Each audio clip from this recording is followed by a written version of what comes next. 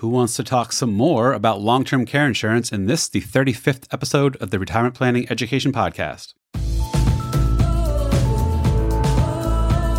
Welcome to the Retirement Planning Education Podcast, where you can learn all about IRAs and Roth IRAs, employer retirement plans, taxes, Social Security, Medicare, portfolio withdrawal strategies, annuities, estate planning, and much more. And now here's your host, Andy Panko. Hey. Welcome back again, everyone. Thank you, as always, for listening. Today, we have the second of two parts of my audio replay of a video chat I had with Kerry Peabody from Clark Insurance, who is a long-term care insurance expert. Kerry and I did a live video in my Facebook group, Taxes and Retirement, back in April of 2021. We broke down, and Kerry discussed everything you ever wanted to know about long-term care insurance, what it is, how it works, the features to look for, what it costs, when to consider getting it, what stage in life you should consider it, etc. And there's lots of great questions in line from people in the Facebook group who were watching live at the time. So if you listened to last week's episode 34, which was part one of this chat, I'm sure you got a lot of great info out of it from hearing Kerry discuss long-term care insurance and how it works, and hearing questions from viewers at the time, which I'm sure many of you have those same questions. So today is just simply the second of two parts of my talk with Kerry. I don't want these podcast episodes to be too long. The video originally was over an hour, so I figured I'd just split it up into two. So each podcast episode now is 35, 40 minutes or so. So without further ado, I bring you the second part of my chat with Kerry Peabody about long-term care insurance. Here we go. Huge question. I'm sure this could be an hour-long discussion in itself. Pros and cons of self-insuring instead of purchasing long-term care. Oh, this is one of my pet peeves. First of all, you cannot self-insure. Okay, when you insure, you transfer the risk. You can self-fund, but that's a long call from self-insuring. Okay, technically, okay. Right. Here's what I've run into, even with wealthy clients. If you've got $4 million in CDs and a $19,000 a month pension, you don't need long-term care insurance. But here's what I've run into several times over the years is dad needs 24/7 care because he's got Parkinson's or he had a stroke or whatever. Okay. They've got plenty of money in the bank, but mom's not going to spend their money on this kind of nonsense. So she's going to take care of dad. And she runs herself ragged. And before you know it, she's in the hospital because her health has gone down the tubes while their money's sitting in the bank. So the big con is, do you want to spend your money on this kind of miserable stuff, or would you rather spend somebody else's money on this? Yeah. Got it. So even though you may have the funds on paper and in projections, do you really want to be using it for this? Right. Or, okay. Yeah. And look at it this way. You've got people on the call right now, Andy, who could tell me within probably $20,000 how much it would cost to replace their house, and they could probably write a check to do that. But I bet you $1 they're still insuring their house. Yeah. Yeah. Right. That's a good point. It's a fair way to look at it. And I like the terminology. Admittedly, I say self-insure, and I know what you mean. I know where you're coming from. So when you insure something, you're transferring the risk to someone else to deal with, right? Exactly. So in that sense, yeah, self-insure is the wrong term. I like I'll start calling it self-funding going forward. That makes a lot of sense. Okay. Here, for those who are uninsurable, can you comment on guaranteed issue long-term care policies? Whatever. Hopefully, you know what True Freedom is. I know what True Freedom is. I've poked around the edges of True Freedom. True Freedom is sort of a membership, if you will. It's not a long-term care policy. It's a bunch of guys who used to work in the long-term care industry way back when, and they said, we need an answer for people who cannot get long-term care insurance. Okay. So with them, what you're kind of doing is you're throwing your money into a pool sort of as a member of this exclusive club that'll take just about anybody who doesn't already need long-term care. And when you need long-term care, help with your ADLs or whatever, instead of calling the local home care agency, you call True Freedom. They, in turn, schedule your care through the local agencies, and they pay for it. Okay. It's a little bit more complicated than that, but that's the gist of it. And I have to be honest, I've never used them. I've pointed a couple of clients in their direction, but I've never actually pulled the trigger on one. Is this loosely comparable to health sharing, like the medical insurance alternative, where typically it's faith-based or something? It's not really insurance. It's a bunch of people of some common interest pooling money that agree to pay for one another if and when services are needed. Pretty much, but okay. Once you send them in your annual premium, your annual membership fee, you're done with your sharing. Okay, got it. Yeah. There's no additional. So they're just pooling the funds and hoping that, not too many members need long-term care. And then now what this probably does give them, though, Andy, is some bargaining power with the local agencies. We're going to send 10 people your way over the next 2 years. Why don't you give us, instead of $30 an hour, charge us 26? So that might be how they're kind of hedging their bets. Interesting. So maybe something to look into for those who are truly uninsurable and do want the protection. Okay. Well, and can I get off track here for just a second? Yeah, please. On this uninsurable, there are a lot of things there are a lot of ways to pay for long-term care before you get to the long-term care insurance. Okay. Remember that. I mean, you've got savings, you've got home equity, talk to your attorney. If you're uninsurable, and even if you are insurable, you should be talking to an elder law attorney about, hey, what can we put in place from a legal standpoint to protect us? Because there are other ways to do this. Yeah. Long-term care is just one tool in that whole big portfolio of stuff. Yeah. Sort of, I guess, related comment about kind of asset protection, but what do you consider the investable net worth thresholds for spending down to Medicaid, purchasing long-term care coverage, or self-insurance, self-funding? Yep. Do you have a range in mind? And sort of quasi-related thought, do you ever advocate or work with people or have methods or places to point people who do want to shield assets from having to spend down, get them out of their name while they're alive? Yeah, that's where the elder law attorney comes in. And again, make sure you're working with a qualified elder law attorney. Okay. So to the question, in my mind, you should have a fairly decent asset base before you're considering long-term care insurance. Okay, if you're living on Social Security and you've got $100,000 in savings, you shouldn't be buying long-term care insurance. All right. Okay.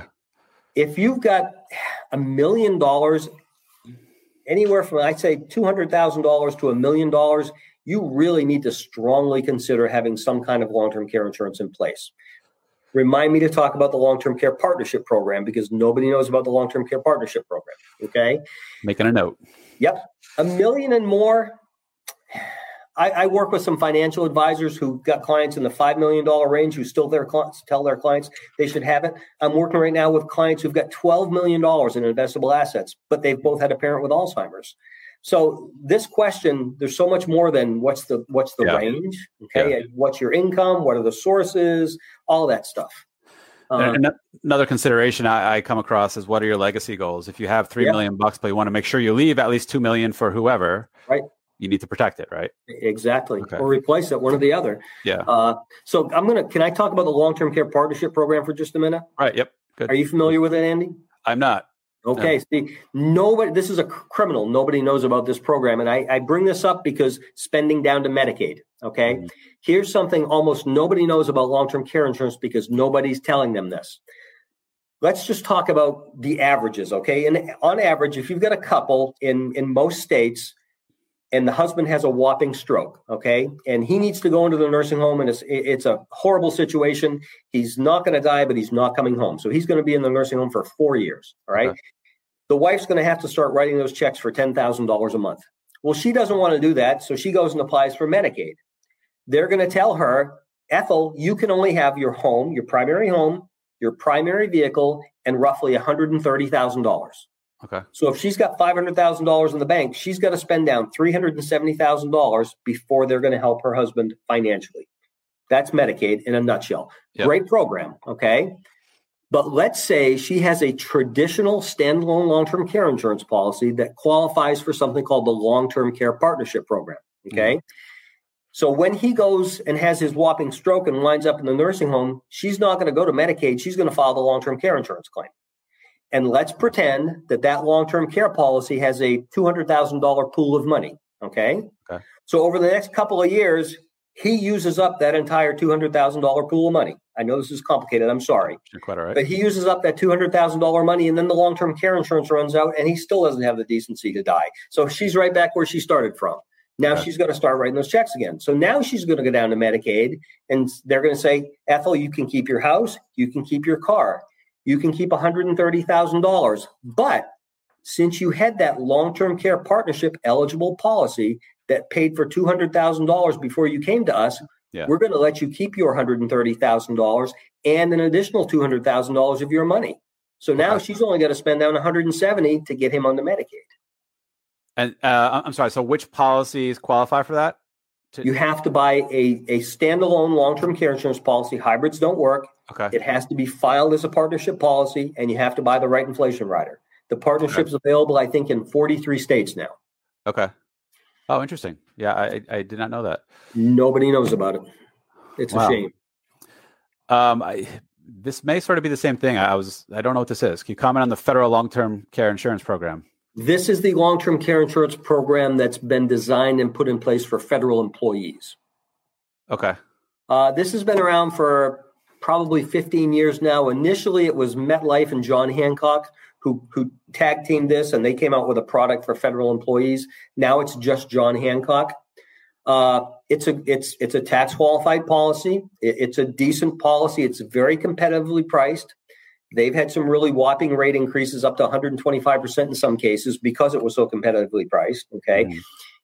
It's a good conservatively underwritten program. It's only available to federal employees. You can't get preferred health discounts.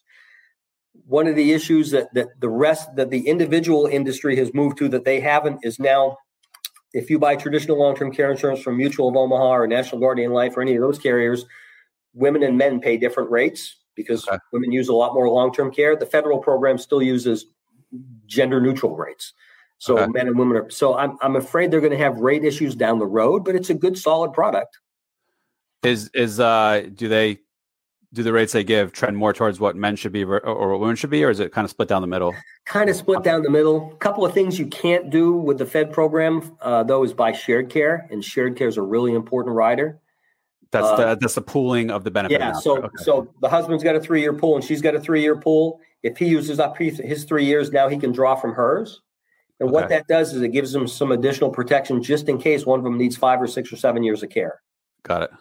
And it saves their money for the healthy spouse. When I talk to couples about long-term care insurance, Andy, I have 2 goals in mind. Okay. The first, keep them out of the nursing home as long as humanly possible. Okay. The second, protect the financial independence of the healthy spouse. Right. So they're not depleted because of it. Yeah. Sounds like you already touched on this, but it's a federal program comparable to the top three companies you mentioned. I know you said you don't have that shared, but otherwise, okay. Yep. I know the answer is yes. I don't know who it is exactly. Is there a rating agency? Part one. Part two, who's the regulatory oversight for carriers? So the NAIC, National Association of Insurance Commissioners, is sort of the overarching authority, if you will. And they come out with the model legislation and the model contract wording and all that sort of stuff. Yeah. Each state regulates the insurance companies on a state-by-state basis. Okay. And that's where the rating decisions and the rating approvals and disapprovals are made at state level. Okay. Right. And the agencies themselves. So, I'm familiar with traditional corporate ratings, Moody's, S&P, Fitch. AM Best. AM Best is the big insurer rating. Yeah. Okay. Yeah. AM Best is really they really take a look at the company's claims paying ability, and that's what it's really all about. Yeah.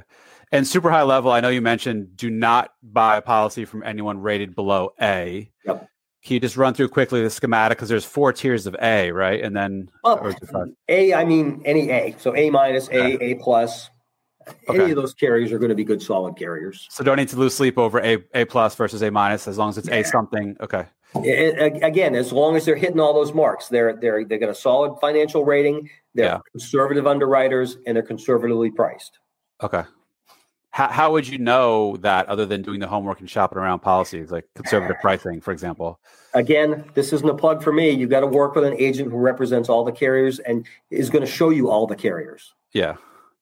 And I think that's important, not just long-term care, but any insurance, right? Yeah, exactly. Quick educational piece. There's some companies where they have in-house employees that are called captive, correct? Right. They can only sell that company's in-house product versus independent or non-captive, whatever technical term is. Right. You're not beholden to sell just Northwestern Mutual, right? You work with exactly. If I can only represent Northwestern Mutual's product, then that's always going to be the best choice. Yeah, right. No, I'm not picking on Northwestern Mutual. That's just the first one that came to mind. Okay, great. Interesting statistic question. What is the percentage of insured who actually claim? I wish I could answer that question. I can't. The carriers are pretty tight-fisted with that information, so I honestly don't know the answer to that. You can just make it up. Like I said before, 70%. 7% made up. Yeah, all right, cool. If you notice, the first time I said 60% of statistics are made up. Now I said 70. Yeah. That's part of the joke. I say it to my kids. Here's the statistic. Everybody asks about statistics, Andy. Here's the only statistic I use when I talk to people about long-term care. And this is the nerdiest thing you've ever heard, I guarantee. It's 100% guaranteed you don't know what might happen to you over the next 30 years. I like that, yes. If you can refute that and prove me wrong, I'll give you $100. I cannot. That's a good one.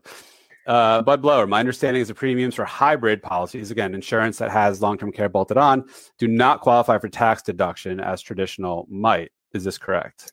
Wow, this audience is on it. Okay.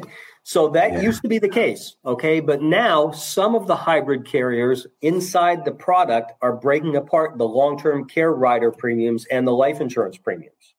So you may get some deductibility. Now, deductibility is pretty tough because it's the amount that's deductible is based on your age. Okay.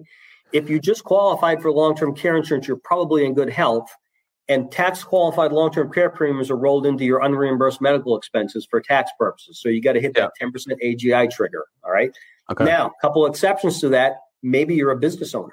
If you're a business owner, you might be able to take this as a self-employed health insurance deduction. So keep that in mind. Got it.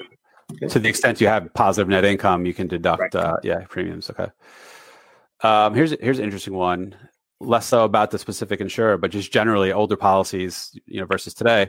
I purchased a policy from Mutual of Omaha that was offered to my employer in the 80s. Should I look into purchasing a newer, updated policy? Or generally speaking, Kerry, why and when should someone consider re-upping or renewing into a new policy if they have an old one? You almost never want to replace an old policy. Okay.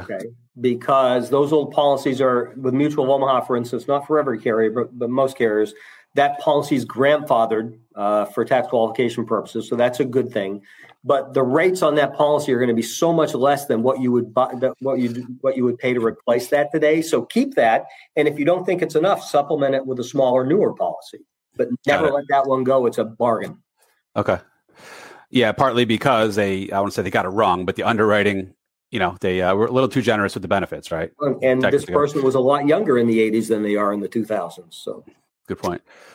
I'm sure people want to know this, and we chatted about it briefly before we went live. Average cost. Now, I know, again, this is all going to depend on age and underwriting and specific bells and whistles and coverage levels and things like that. But the example here, to the extent you can come up with anything, $150 a day, 3-year, 90-day elimination, 3% inflation rider with the shared care. 3% inflation with shared care rider.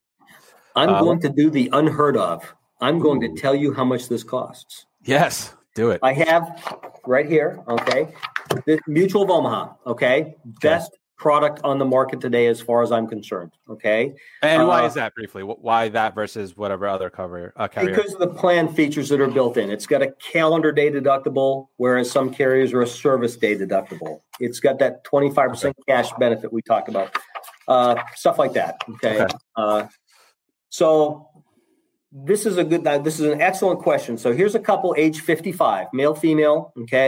They're both age 55. They're in standard health. They're not preferred health. The preferred rating on long-term care insurance is like finding a unicorn. If somebody promises it to you, run away. They're not going to get it for you. All right. 55 years old, $4,500 per month benefit, 90-day elimination period, 3-year benefit period. So they both start off 4,500 times 36 months. They both got $162,000 in their bucket of money. Okay. 3% compound inflation. Combined cost for that couple, $4,970 a year. Okay, so basically $2,500 per person in essence. By the time they're 85 years old, which is really that long-term care claim hot zone because of that inflation rider, they each have $393,000 in their bucket of money to use for care. And they can freely swap it if and when needed because they have that rider. Is there any things to watch out for or kind of catches with the rider, the shared care rider? Well, this one doesn't have shared care. Oh, okay. Got it. That would take the price up a little bit more on that one. Now, that was at age 55, it was $4,970. If they wait till 65, it's almost $7,100. So that shows you the difference in the pricing by age. Right. Okay. And then at what point, you said up to 79, I think, is the latest. And that's by law or just what the insurers choose? Just what the insurers are willing to do. You used to be able to buy it up to 85 or 90, but not anymore. Now, I assume the moral hazard or whatever? Someone who's 79 and buying long-term care, chances are it's going to be outrageously expensive because they think they need it. Yeah, exactly. Yeah. They're a lot closer to that claim than most people. Yeah. Okay. Here's another again, sharp group here. Long-term care insurance premiums are qualified expenses for health savings account distributions. Absolutely. So you can use HSA money to pay for, for long-term care. Just make sure you understand what the age-based limit is, because it's based on your age. Okay. The deductibility or the ability to pay through HSA or both? The deductibility. For instance, if I'm between the ages of 51 and 60, the most I can deduct with eligible long-term care premium is $1,690 per person per year. Okay. Yes. Right. I dust that off. That sounds vaguely familiar in the back of my head. Yeah. Okay. If I'm 71 or older, it's $5,640. So again, it's based on your age when you're making that deduction. Got it. Okay.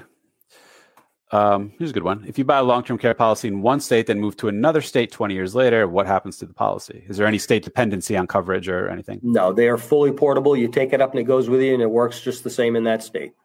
Okay. Excellent.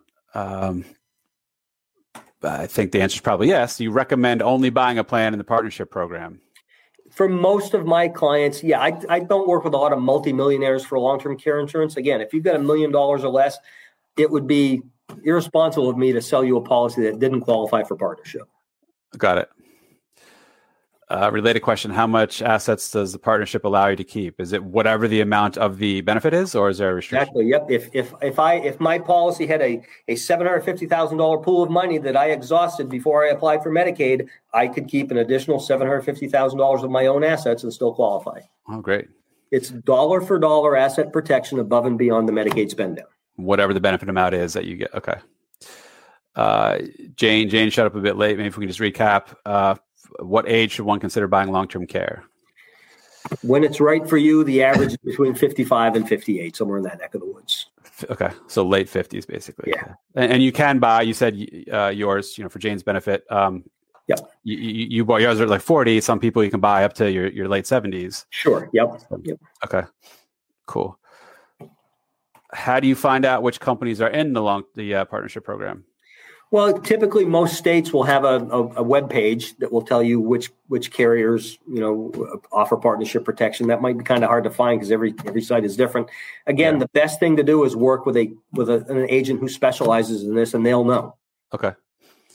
I just came up with my own question. You said they're portable. Policies are portable by state. Yep. Now, does the underwriting and the premium price, is that dependent on the state in which you get it? So like me living in a suburb in New York City, right, coverage is more expensive than Middle America. So if I buy a policy now, is my coverage, my premium based on living near New York? And will it ever be revised down if I move to like? Don't you wish? No. It's you buy a policy that's filed in your state, and it remains the same no matter where you take it down the road. So all else equal, if I buy a policy in whatever the cheapest, I don't know, West Virginia, I'm not knocking them, but I'm just thinking, right? If I buy a policy there and I move here, will that premium presumably will have been cheaper, yet it still gives me the same amount of benefit now in New York City area? Sure. Okay. Wow. Florida, for instance, for some reason has higher rates than just about any other state. So if you're living in Texas now and you're moving to Florida next year, buy your long-term care insurance now. Right, because it is portable. Yeah. Right. Okay. Yep. Maybe, I don't know if you could say, what is the median cost of adding a shared care rider? Well, let's see here. This varies a little bit from company to company. I thought I had an example here, but I guess I don't. Now, this is a technical crowd here. When someone asks, what's the median cost? Yeah, I know, right? Like, come on, man. I'm going to say probably 12 to 15%. Okay. That's good. Good to know. And it's money well spent. Yeah. I guess the answer is it depends, but should you buy prior to 55 for lower premiums? The downside is you're paying longer, but cheaper premiums. Kind of what's your thought? Is it whatever makes sense? As long as it makes sense for you. Like I said, my wife and I bought it at age 40 and we've had 70% rate increases. Okay. Unum's no longer in the business, best policy on the planet. So we have plans right now that would cover $220 a day, 6 years each with 5% simple inflation. So pretty generous plans. Yeah. Combined, even after all the rate increases we had, we're paying $2,400 a year. So it's ridiculously inexpensive. because we bought so young. Now, another thing that you might want to consider is there's one company out there today on the traditional side of things that will do a 10 pay. So instead of buying this at 55 and paying for the rest of my life, I'm going to pay a higher premium, but I'm going to pay for just 10 years and then I'm done and I'm covered for the rest of my life. Fully funded at that point after. Okay. Interesting. I didn't know that existed for long care. It's good to know. It used to, a lot of carriers used to offer it, then they all stopped, but we have one company now who's reintroduced it. Yeah.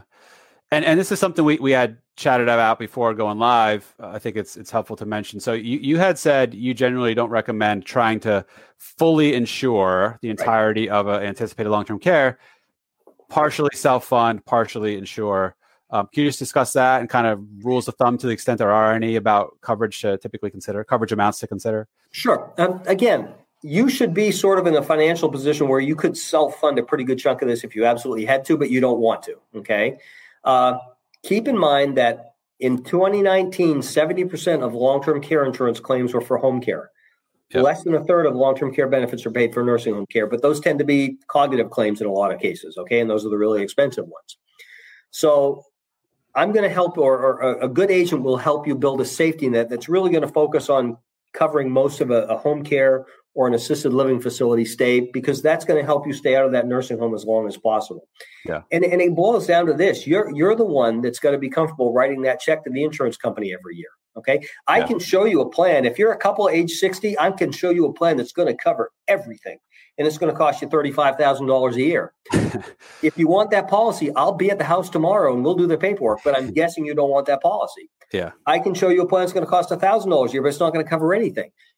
It's really a balancing act. So for most people, we're going to build them a safety net that's going to supplement their own assets and cover most of a good home care or assisted living facility stay. Okay. Yeah, that's good insight. This person clearly knows what he or she's talking about. Are all hybrid policy premiums locked in since they are single pay or 10 pay, meaning you pay it in full over 10 years and you're done paying? And I believe some hybrid, like MoneyGuard policies, have no elimination period. Is that correct? Do you consider that much of an advantage compared to a 90-day elimination? So, yes, hybrid policies are fixed premium policies. They cannot change the premiums on those policies. But again, you're going to pay more. If I showed you the policy, the standalone policy for the couple age 55 was going to cost $4,900 a year, right? Yep. If I want to put a couple in the hybrid policies, they're going to have to buy separate policies. And if I want to get an equivalent benefit, they're going to pay $5,000 a piece per year. Okay. Yeah. So it's guaranteed, but it's also more expensive to begin with because they're selling you life insurance. Yeah. Some hybrid policies do have a 0-day elimination period. MoneyGuard has a 0-day elimination period. MoneyGuard is a reimbursement policy, just like traditional long-term care insurance. Okay, so that's its weakness as a hybrid. It doesn't give you that cash benefit. Okay. Securian has a 90-day elimination period. Nationwide has a cash benefit and a 90-day elimination period. But once you're eligible for benefits, they pay back to the beginning of the elimination period. So there are every product is a little bit different. You just got to make sure you understand how the one you buy works. And that's the value in an agent, and not saying this to self-promote you, but like insurance is so complicated, and across carriers, what's basically the same product will have so many tweaks and bells and whistles and different marketing names. It's literally impossible for a consumer to do the homework and do the comparisons themselves with any insurance product. The only thing worse is Medicare. Oh, God, yeah. Quick pat on the back. Great answers, Kerry. Thank you for great info. Thank you, Tony. You're welcome. Sure. And I'll be sure to share at the end. Once we wrap, the thank yous come flooding in, and I'll slap them up here for you to see. All right, so we are at 9 o'clock. There's still a handful of questions. You got, I don't want to take up too much of your evening here, Kerry. Let's see what else we have. If you have an unlimited coverage policy with no term limit, do you ever recommend putting a term limit on to lower premium? I'm a big believer in short, wide policies as opposed to long and skinny policies. Okay. I'd much rather sell you a $200 a day benefit with a 3-year benefit period than a $100 a day benefit with a lifetime benefit period. Okay. Because I don't want you to go broke while money trickles out of that policy. And very few long-term care claims are going to last longer than 3 years. So buy a short, wide policy. Don't buy unlimited coverage. It's overkill. Okay. Good to know. Are long-term care policies protect in case they go bankrupt, like some sort of guarantee or backstop system? Good question. And I can't bring this up unless somebody asks it by law. So that's a good question. Every state has a state guarantee trust fund of some kind. And Okay. what that is all the life and health insurance carriers that operate in a state have to pay a premium tax on everything they sell. That goes into a pool that's designed to protect consumers in case an insurance company goes bankrupt or into receivership. Okay. If that happens, depending on the state you're in, you're going to be protected. In most cases, it's up to $200,000 or $300,000. It may not protect the full benefit, but yes, there is a safety net. Okay. And I guess similar to how banks have FDIC insurance up to some amount, pensions, private pensions have the Pension Benefit Guaranty Corp. You may not get 100 cents on the dollar, but your pension program has to pay a little bit of premiums into this national safety net that will step in if and when a particular program or a provider goes bust. Okay. Are there any level premium policies? The hybrid policies are all level premium policies. The standalone policies, no. But again, because they fix the pricing assumptions and they're so much more expensive today, I tell my clients, look, you're 55. You're going to buy this policy. You're going to keep it for 30 years, 40 years maybe. You're going to get a couple of rate increases, but they're going to be this big, not this big. Okay. And even when you get that rate increase letter, if you have to, you can tweak your benefits to keep your price down. You can. So they do allow you to change. Okay. That's interesting. You have the contractual right in every policy, every tax qualified policy out there to adjust your benefits at any time for any reason. It doesn't have to be because of a rate increase. There's also something called contingent non-forfeiture. Okay, again, one of the things that nobody knows about. Contingent non-forfeiture is a consumer protection feature. It's built into all of these policies. It says if your rates are increased by a certain percentage based on the age when you buy it, if you hit that trigger percentage, you can say, you know what, the heck with this, I'm done. I'm not going to pay any more. Whatever you've paid in premiums up to that point, even if you let the policy lapse, would always be there for you to collect in the form of long-term care benefits. Oh, great. Okay. That's built into all these tax qualified policies. But again, since today's policies are so conservatively priced, nobody buying a policy today is ever going to have to worry about that, in my opinion. Yeah. If you want to find out more about ratings, where do you go? Is there a central site? That's a tough one. You can go, if you know which carriers you're looking at, you can usually go to their website and they'll have an investor section or a financial section, and they might have those ratings in there. Other than that, again, if you're working with a good agent, he or she should be able to provide you with that. Okay. When do you stop paying premiums? Is it based on the amount of coverage divided by number of years? Or I guess another way, some policies you pay forever until you use it or die, right? Most policies you pay forever or until you go on claim. Typically, once you're collecting benefits, your premiums are waived. Okay. But unless you buy a hybrid with a limited payment, like a 5 or a 10 pay, or a single pay, or you buy the one traditional long-term care policy as a 10 pay or a single pay, you're going to be paying pretty much forever. Okay. I don't know what this means. We bought a long-term care policy with John Hancock a decade plus ago and has level premium, daily coverage, $225. Is this a corner case policy? Do you know what that means? I do not know what that means, a corner case policy. It's a John Hancock policy. It's a good, solid carrier, and you got a $325 day benefit. You've got a good, solid plan there. I'm not sure what you mean by, is it a corner case policy? Okay. No, sorry. Maybe like unicorn, unusual, hard to find. I don't know. You couldn't replace it now for anywhere near what you're paying for it, I guarantee you. Is Hancock still currently underwriting new policies or no? Just for the Fed program. Okay. Do any policies refund part of your premium if you never use it? One company, National Guardian Life, will sell you a partial return of premium rider. So if you buy this policy, you pay the extra premium. When you pass away, your premiums minus any claims paid would be returned to your estate. Okay. Typically not worth the additional premium. Again, I'm not a big rider guy unless it's going to give you a real tangible benefit. So. Okay. This is super helpful. Thank you. All right, looks like we are getting towards the end here. Cody Garrett as well. He's actually one of the moderators of the group and a very active contributor. You've been such a helpful guest, Kerry. Hey, thank you, Cody. Wait, here we go. Apologies if this has been asked. I'm late to the party. What? Oh, yeah. Okay. The age question again. Recommended age, late 50s, typically, right? Mid to late 50s is when most people are doing it. Okay. And the last question I see, do long-term care policies cover care outside the U.S.? That's a good question. Maybe. Most carriers do, Some carriers don't. That's really where you've got to look at the specific policy. For instance, if you said you wanted a traditional long-term care insurance policy and you might be receiving care outside of the U.S., I would point you at Mutual of Omaha. If you wanted a hybrid policy, the life and long-term care rider, I would point you at Securian. Those are the two strongest right now for international benefits. And those that do have international coverage, do they cherry pick the countries they cover and with different coverage amounts, or does it kind of applicable wherever? For instance, Mutual of Omaha will pay you. Now, remember, Mutual of Omaha is a reimbursement policy, okay? Yeah. But if you're outside the U.S., they would pay a cash benefit for up to 1 year. And if you wanted anything beyond that, you'd have to come back to the U.S. Okay. So got it. Yeah. Okay. Lots of thanks flowing in from everyone. So it looks like we're calling it. So Kerry, whoever this is, planted this perfectly.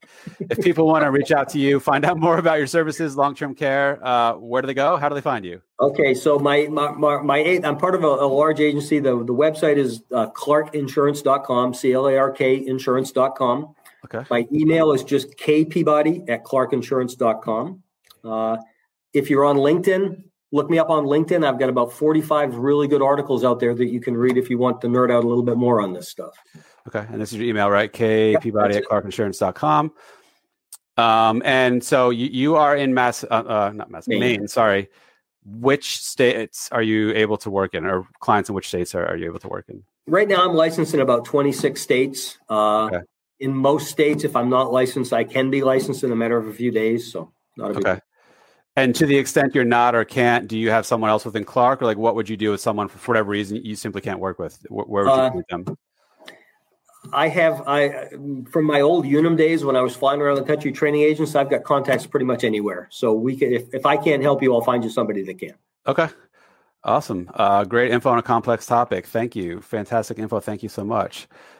Great information. Wish we weren't uninsurable. Sorry. Well, now hold on. Call me. There may be an answer. Okay. Again, if you want to get creative, there are different products out there that we might be able to do something. At least take the time to make sure you're uninsurable before you just assume that you are. Right. And thanks to Cody Garrett, just giving people a splash here of your LinkedIn profile. All right. So we're going to wrap it. Kerry, super, super helpful. I learned a tremendous amount myself. So thank you for your time and your knowledge. Thanks for having me. If you could just ask you, stay on the broadcast, I'm going to kill the live and then just stick around for a while. So hold on. One more straggler just came in. If I don't know if I'll be in the U.S., would you still recommend long-term care or just consider other types of products like annuities? We'd have to talk. It depends on where you're going to be, why you're going to be there, how old, all of that stuff. Again, there are other ways to pay for long-term care than long-term care insurance. It may not make sense for you. I'm happy to talk to you if you want to talk. Okay, awesome. All right. Thank you all. It's been a pleasure. Thank you again, Kerry. Take care. Good night. Bye-bye. All righty. That is a wrap for the replay of my video chat with Kerry Peabody from Clark Insurance, where he and I got deep into long-term care insurance. Hopefully you all got a lot out of it. If you were interested in reaching out to Kerry, you can find his contact info in the notes to this episode. If you do like the replay you heard and the videos like it, and not just long-term care, but I discuss all sorts of things in the Tax and Retirement Facebook group, then you will definitely dig being a member of that group if you're not already. Again, it's the Facebook group Taxes and Retirement. You may also like my other content sources, my YouTube channel, Retirement Planning Demystified, and my monthly newsletter, which is Retirement Planning Insights. You can find links to all three of those in the notes to this show. And finally, as always, if you do like and appreciate and learn from what you hear in this podcast, I would be super happy. I would greatly appreciate if you were to be so kind and generous as to leave a nice review, a thumbs up, a like, a 5-star, a whatever form of positive acknowledgement you can on whatever podcast platform you use to listen to the show. That's it. Thank you as always again for listening, and I will see you next time. The information discussed in this podcast is only general explanations and education. It is not specific tax, legal, or investment advice. Before considering acting on anything you heard here, first consult with your tax, legal, or investment advisor. Thank you.